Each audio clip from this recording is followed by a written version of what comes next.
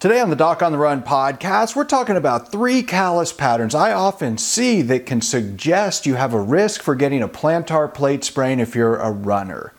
So the big question is this: how are runners like us, who don't like hearing doctors say, just stop running, who know that we simply have to stay active, how do we heal in a way that lets us stay strong, maintain our running fitness, and keep preparing for the next race, and still heal without making the injury worse? Well, that is the question, and this podcast will give you the answers. My name is Dr. Christopher Segler, and welcome to the Doc on the Run podcast. Now, if you are a runner and you actually get pain in the ball of the foot, particularly at the base of the second toe right here, it could be a plantar plate sprain.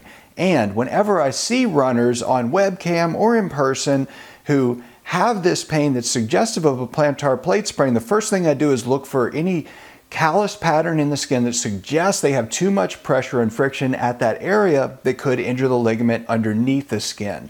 And I think this episode will be helpful. I think it'll help you understand a little bit about what to look for if you're looking at your own feet. Now, the plantar plate ligament is actually a little ligament right here at the base of the second metatarsal phalangeal joint. Doesn't matter what that is, but it's just where the metatarsal bone in the ball of the foot connects to the base of the second toe. And so when you get too much pressure and friction, too much stress and strain on the ligament, well, that's where it can get injured. And so the first thing is, obviously, if this is where the problem is, if you have a big thick callus right here covering that area, then you are more likely to have too much pressure and friction there. What that does is, when you look at the foot in cross section this way, where if we're looking through cross section like right at the second toe, then basically if your metatarsal bone, let's say, sticks down more than the other neighboring metatarsal bones, then there's too much pressure there. That can actually create too much friction, too much pressure. The skin gets thicker here and you get this callus. That's number one. Number two is where you have a lot of motion, where that metatarsal isn't really moving, but the first metatarsal next to it, this one, is actually moving up. And in that case, what you'll get is a thick callus that looks like a crescent-shaped ridge right on the edge of that metatarsal.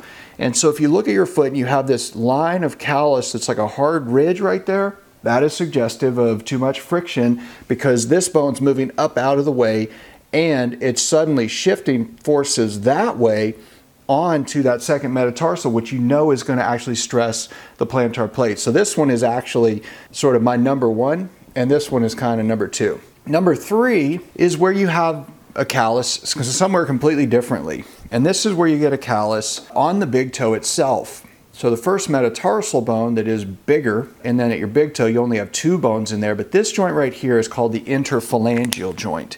And sometimes you actually get a big callus right here on the side of the big toe joint.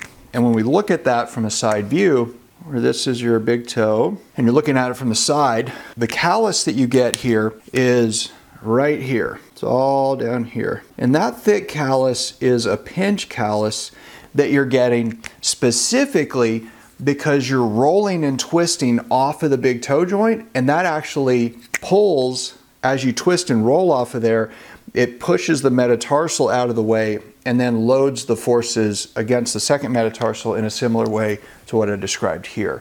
So if you see a pinch callus on the big toe, if you see a crescent callus shaped like kind of curved right along the edge of the metatarsal, or a big round callus right under the second metatarsal head at the ball of the foot, those 3 things are really suggestive of having an increased risk for getting a plantar plate sprain. Now, if you want to learn more about plantar plate sprains, come check out the Plantar Plate Masterclass that I created for you. It's free. You can get it at docontherun.com/plantar plate masterclass. So come check it out, and I'll see you in the training.